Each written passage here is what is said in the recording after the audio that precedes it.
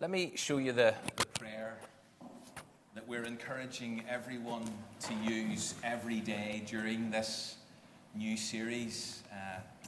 If you didn't get a printed copy of it last week, I do have a few left if you see me afterwards. But let me read this prayer, and if you were here last Sunday, you'll know that this was a prayer that the late John Stott prayed every single day.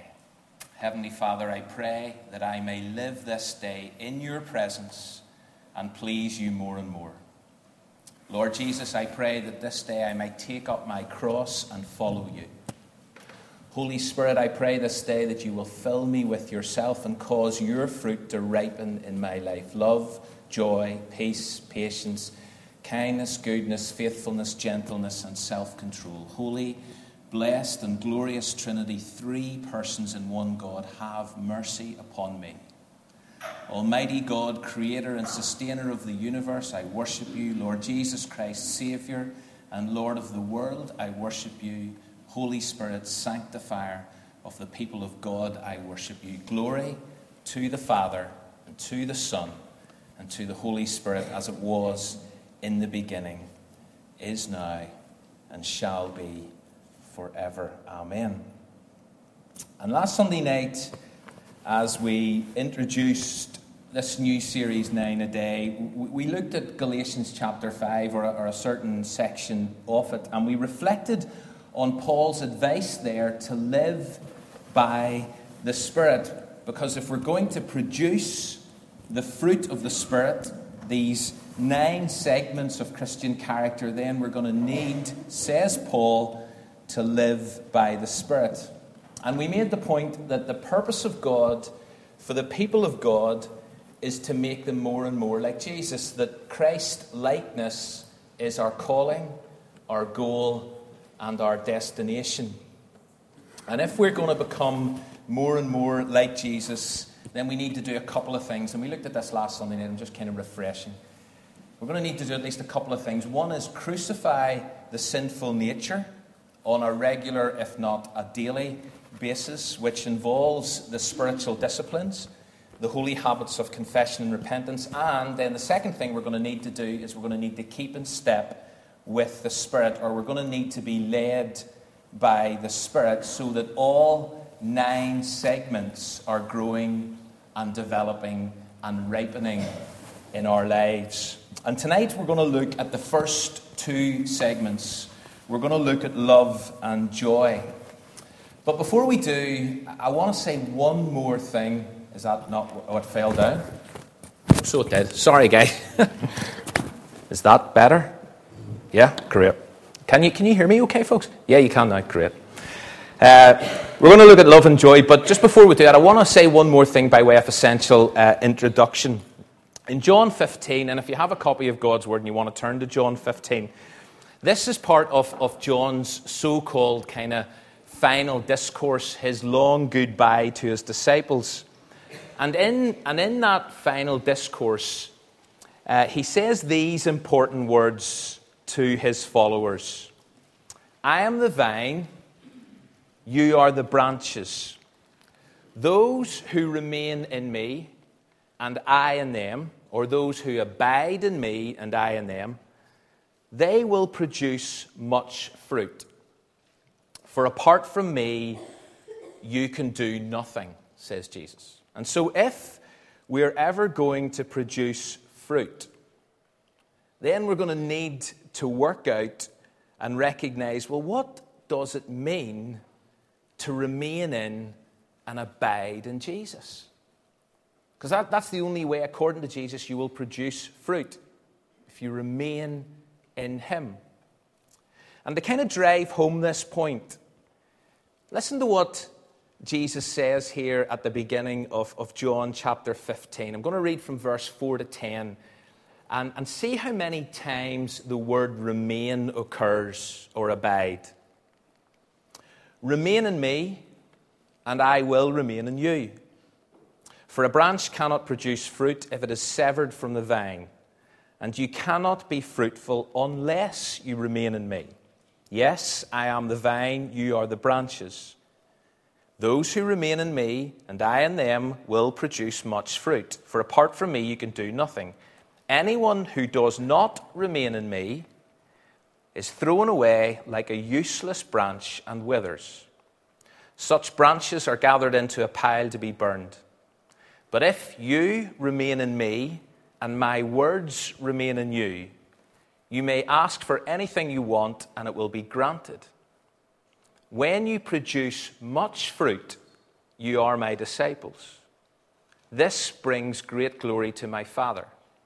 I have loved you even as the Father has loved me. Remain in my love.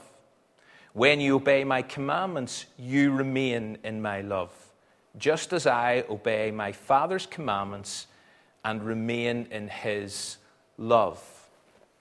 10 times throughout those 7 verses, this word remain or abide. Now I realize there's lots in here, and I'm not going to kind of unpack those 7 verses, but I wanted to say right up front, as we continue to think about the fruit of the Spirit of Christ in our lives, that we must hunger desperately for ways to remain in Jesus if we're going to produce fruit. We've got to look for ways to remain in him, to remain in his words, and to remain in his love. Because that way, we will produce fruit. And so I suppose one of the questions I want to kind of leave with you this evening to take away and reflect on is this. How? How do you remain in Jesus? What can you do? What should you be doing on a regular basis, a daily basis, so that that is part of your story? Okay, let's look at this first segment, love. And in many ways, it's no big surprise or coincidence that it's first on the list. Because as you engage with so much of the teaching of Scripture in the New Testament, you realize that without love, you're beat before you start. That without love, all of our talk, even the good talk, even the spiritual talk, all of that will just come across like a noisy gong or a clanging cymbal if we don't have love. Love has been described as the kind of glue that holds everything else together. Or it's the overcoat that completes the look. Whenever Paul writes to the church at Colossae, he urged them to clothe themselves with compassion and kindness, humility, patience, meekness, and forgiveness. But then he said, above all of that, on top of all of these things, put on love. Here's the catch-all garment. The one that binds everything else together, that holds it all in place. And so love seems like the key segment, which profoundly impacts and affects the others. Now, I know that you could spend all night talking about this first segment and explaining why it's important.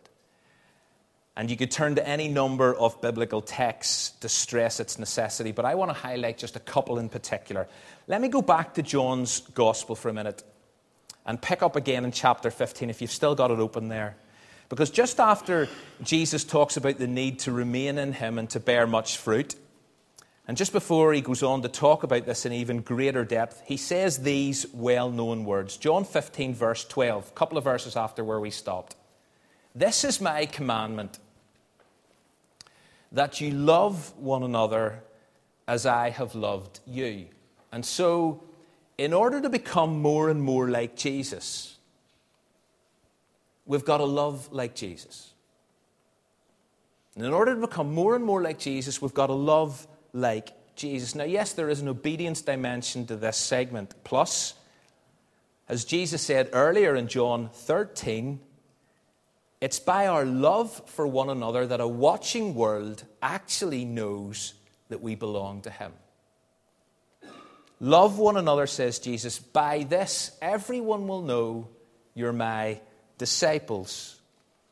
It's the ultimate apologetic, as Francis Schaeffer described it, because it speaks volumes to a watching world who crave love, who crave acceptance, who crave connection. And so as we think about, well, how do we love others? How do we see this segment of the fruit of the Spirit grow in our lives? The answer is disarmingly straightforward. You love like Jesus.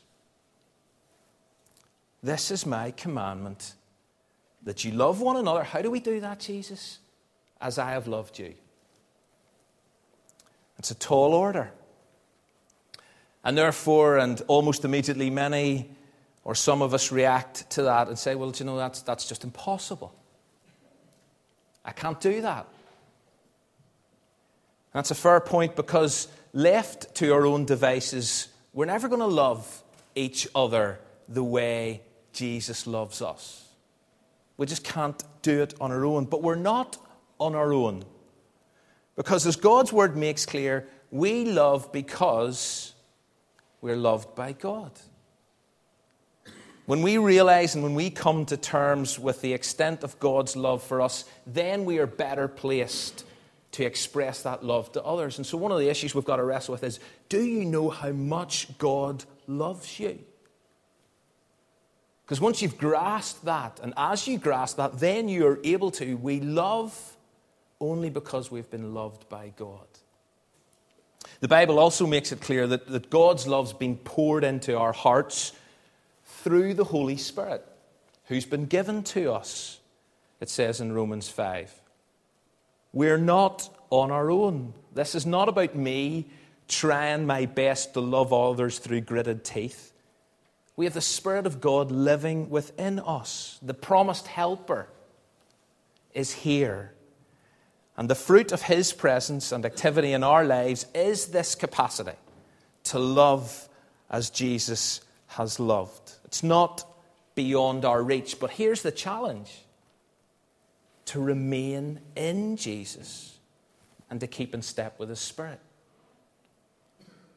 So as we remain, as we keep in step, we are then able to see this segment ripen in our lives as we love as Jesus loves. But let's tease this loving like Jesus out a little further, because it's not only a kind of love of obedience. We are commanded to do it, but it's a love that costs.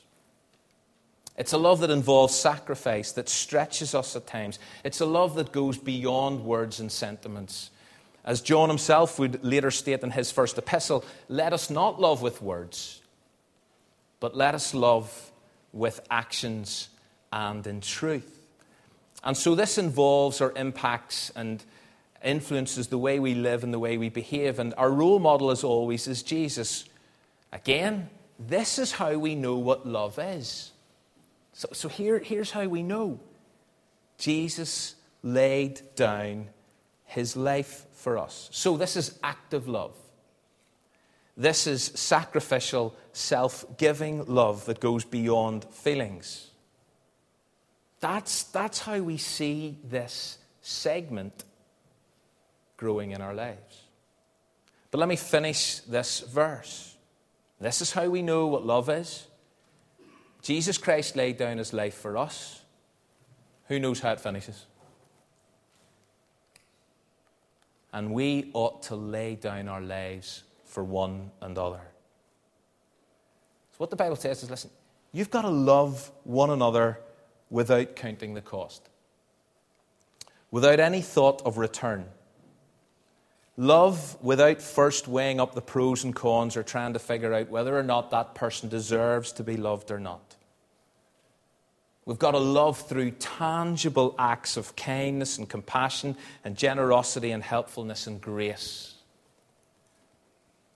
This is how this first segment grows whenever we love like Jesus, in obedience to his command to love others as he has loved us, but also through a love that costs us, that's sacrificial, that's self-giving. And if this first segment is not on display in our lives, then there's something wrong with our connection to the vine, or else we've got out of step with the Spirit. I could say so much more about this first segment, but I want to move on to the second, joy. And again, with all of these segments, it's not something we produce on our own. It's a fruit of the Spirit. Now, and this has been brought out earlier on in the service, but we're not talking about happiness. Happiness happens whether or whenever you're in a good mood. Happiness happens whenever things are working out, whenever the sun shines, whenever we get to do what we love to do. Happiness happens whenever we're having a laugh. And that's all great, and that's all important, and that's all really positive. I'm not knocking that at all. But joy, biblical joy, Christian joy, fruit of the Spirit joy is more profound. It's deeper than that. And so, to quote James Greenwood, and I know I've used this quote a number of times, but it was one of the first quotes he shared with me when I came here a number of years ago. Happiness happens, joy abides, or in his son's version of it, joy lasts. Happiness happens, joy abides. And one of the key features of joy is that it grows and can be our experience even when life's rough. And I think it was Ashley brought this out at the very start of the service. Joy grows and can be our experience even through hardship, even in the midst of disappointment and loss and pain and grief. And it's that aspect of joy that I really want to try to tease out in just these last few minutes. James, the apostle this time, not Greenwood, James writes, "Consider it pure joy whenever you face trials of many kinds." Or the writer of Hebrews says to readers in light of their suffering, and we've heard this verse already, "Let us fix our eyes on Jesus, author, perfecter of faith, who for the joy set before him endured the cross." Now, how can facing trials or the prospect of the cross and all that implies, how can those things ever be seen through the lens of joy? It makes no sense. In fact, it sounds like complete nonsense. Unless, that is, joy is radically different and genuinely possible in the midst of mess and heartache. And as you read God's word, that is the one thing you come away with as you think about joy in the second segment of the fruit of the Spirit. And so we are dealing with, and I want to put this out, we are dealing with an element of mystery, the supernatural. It's one of the reasons why the theologian and Bible commentator William Barclay writes that this joy, this special, this unique fruit of the Spirit joy that we're talking about is a joy whose foundation is God. It's a joy that comes from another place, from a spiritual source. And so it's the joy of the Lord that is our strength. And so this segment grows and ripens in our lives in and through all circumstances. Even and maybe particularly through suffering.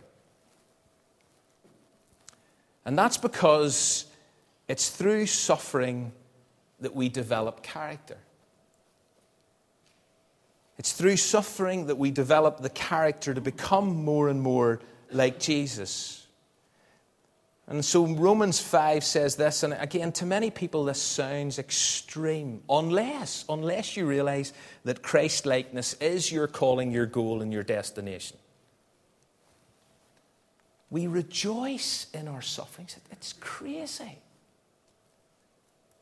We rejoice in our sufferings. Why? Because we know that suffering produces endurance, endurance produces character, and character produces hope.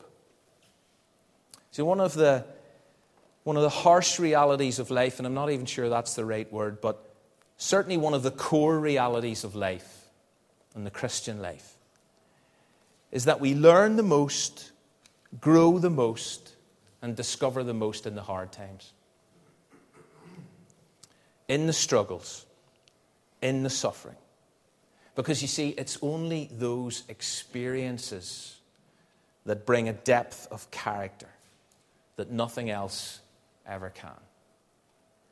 I came across the following story during the week to illustrate the point. A man found the cocoon of an emperor moth, and he took it home to watch it emerge.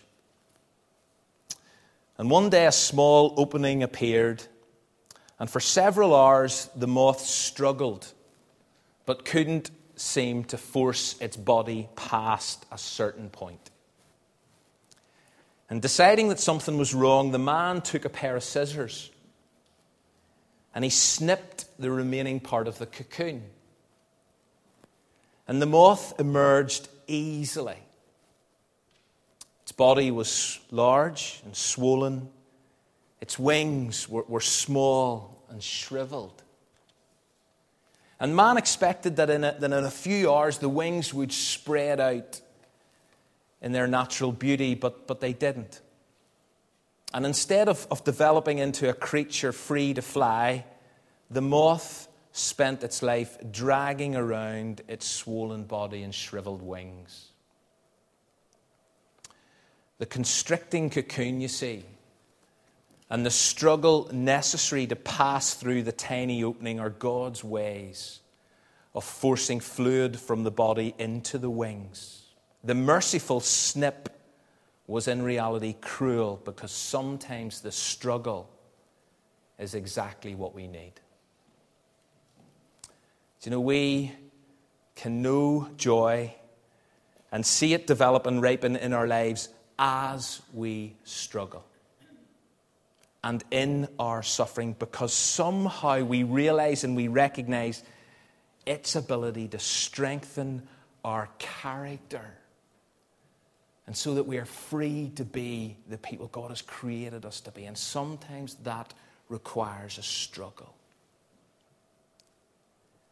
It makes us more and more like Jesus. I say that we can see it, but what I just find is it's those around people who are going through suffering that actually see it in their lives. They don't. And I know there are a number of people here who are going through the mill at the moment. And yet one of the things that just astounds me is the determination and the commitment and this deep, abiding joy that they are somehow able to have in the midst of that. But that's a God thing. And that comes out of this recognition that it's in the struggle that we become more and more like Jesus. As I was preparing for this and thinking about how joy grows no matter what's going on in our lives, and even as a direct result of what's going on, I came across another thing that was written by John Ortberg in this book, The Life You've Always Wanted. How many people have read this book? I know a number have. Yeah, quite a lot. I was going to refer to some of this, but I'm going to read just a good chunk of it because it's really good. We all live with the illusion, he says, that joy will come someday whenever conditions change. And so we go to school and think, well, you know, we'll be happy, we'll find joy when we graduate. Or we're single and we're convinced that we'll be happy, we'll find joy when we get married. Or we get married and we decide that we'll be happy someday, have joy when we have children. And we have children and decide we'll be happy when they grow up and leave. And then they do. And we think, oh, I wish they were back home and then I'd be happier and then I'd be more joyful. But he writes, this is God's day. It's the day God has made. It's the day that Christ's death has redeemed. If we are going to know joy, it must be today. But this raises the question, how can I embrace joy amid all the pain and all the suffering? It's precisely here that we make one of the most surprising discoveries. Often, it is the people closest to suffering who have the most powerful joy. And then he gives a couple of examples. Friends of Mother Teresa said that instead of being overwhelmed by the suffering around her, she glowed with joy as she went about her ministry of mercy. One of the English officers imprisoned at Flossenburg with Dietrich Bonhoeffer said of him, "Bonhoeffer always seemed to me to spread an atmosphere of joy over the least incident and profound gratitude for the fact that he was alive." True joy, as it turns out, comes only to those who have devoted their lives to something greater than personal happiness. This is most visible in the extraordinary lives of the saints and the martyrs, but it's no less true for ordinary people like us.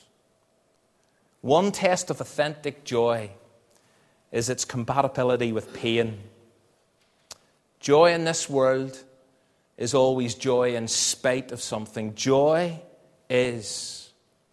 joy is, as Karl Barth put it, a defiant nevertheless. A joy in all circumstances. And so to sum up, if we're going to produce fruit, we're going to need to abide in Christ. We're going to need to know what it means to remain in Him, remain in His words, remain in His love. And regarding the first two segments, love and joy, they will grow in our lives as we love like Jesus and as we learn to rejoice in this day and every day, no matter what it holds and no matter what it throws at us. Let's pray.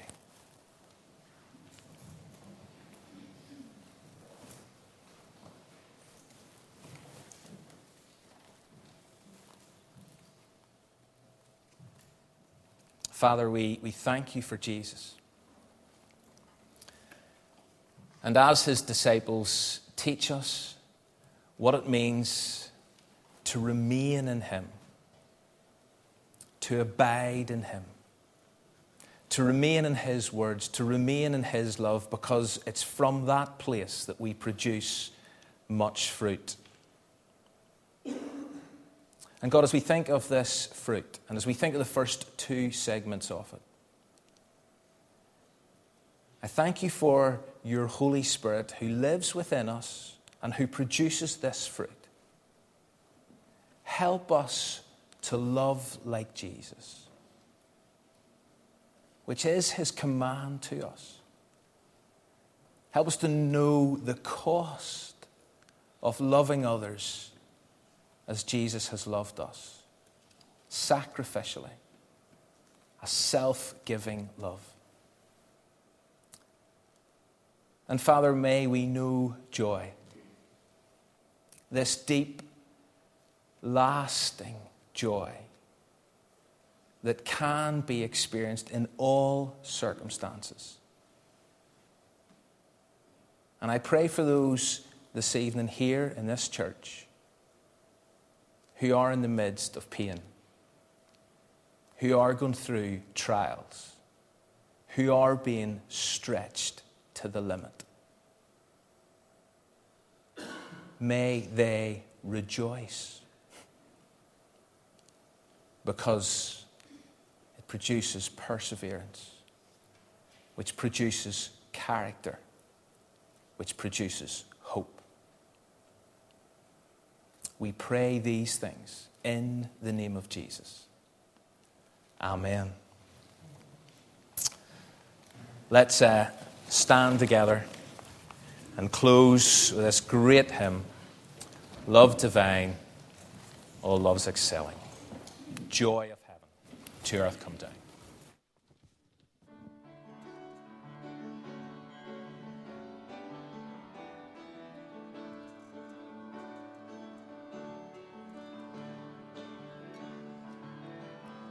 Divine, all love's excelling, joy of heaven to earth come down, fixing us thy humble dwelling, all your faithful mercies crown.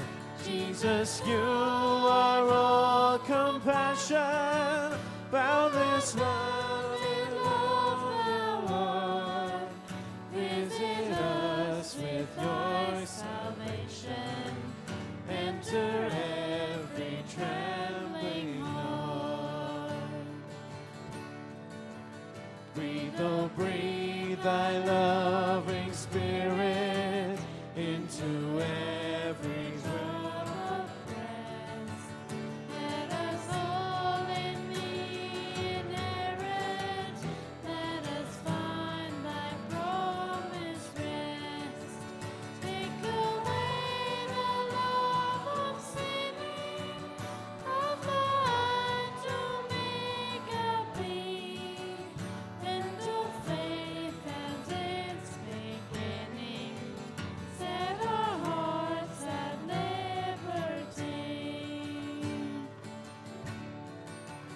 Come, Almighty, to deliver. Let us all thy grace receive. Suddenly return and never more thy temples leave. And be always blessing, serious thy host above. Pray and praise thee without ceasing. Glory in thy perfect love. Finish then thy new creation, pure and spotless let us be. Let us see thy great salvation, perfectly restored in thee. Change from glory into glory, and we take our place, till we cast our crowns before thee, boast in wonder, love, and praise. Next week, we'll have a look at the third segment, peace, and we'll also be thinking about the whole trafficking issue as well next Sunday evening. But as we close our service tonight, we do again want to just offer prayer for anybody who would like someone to pray with them.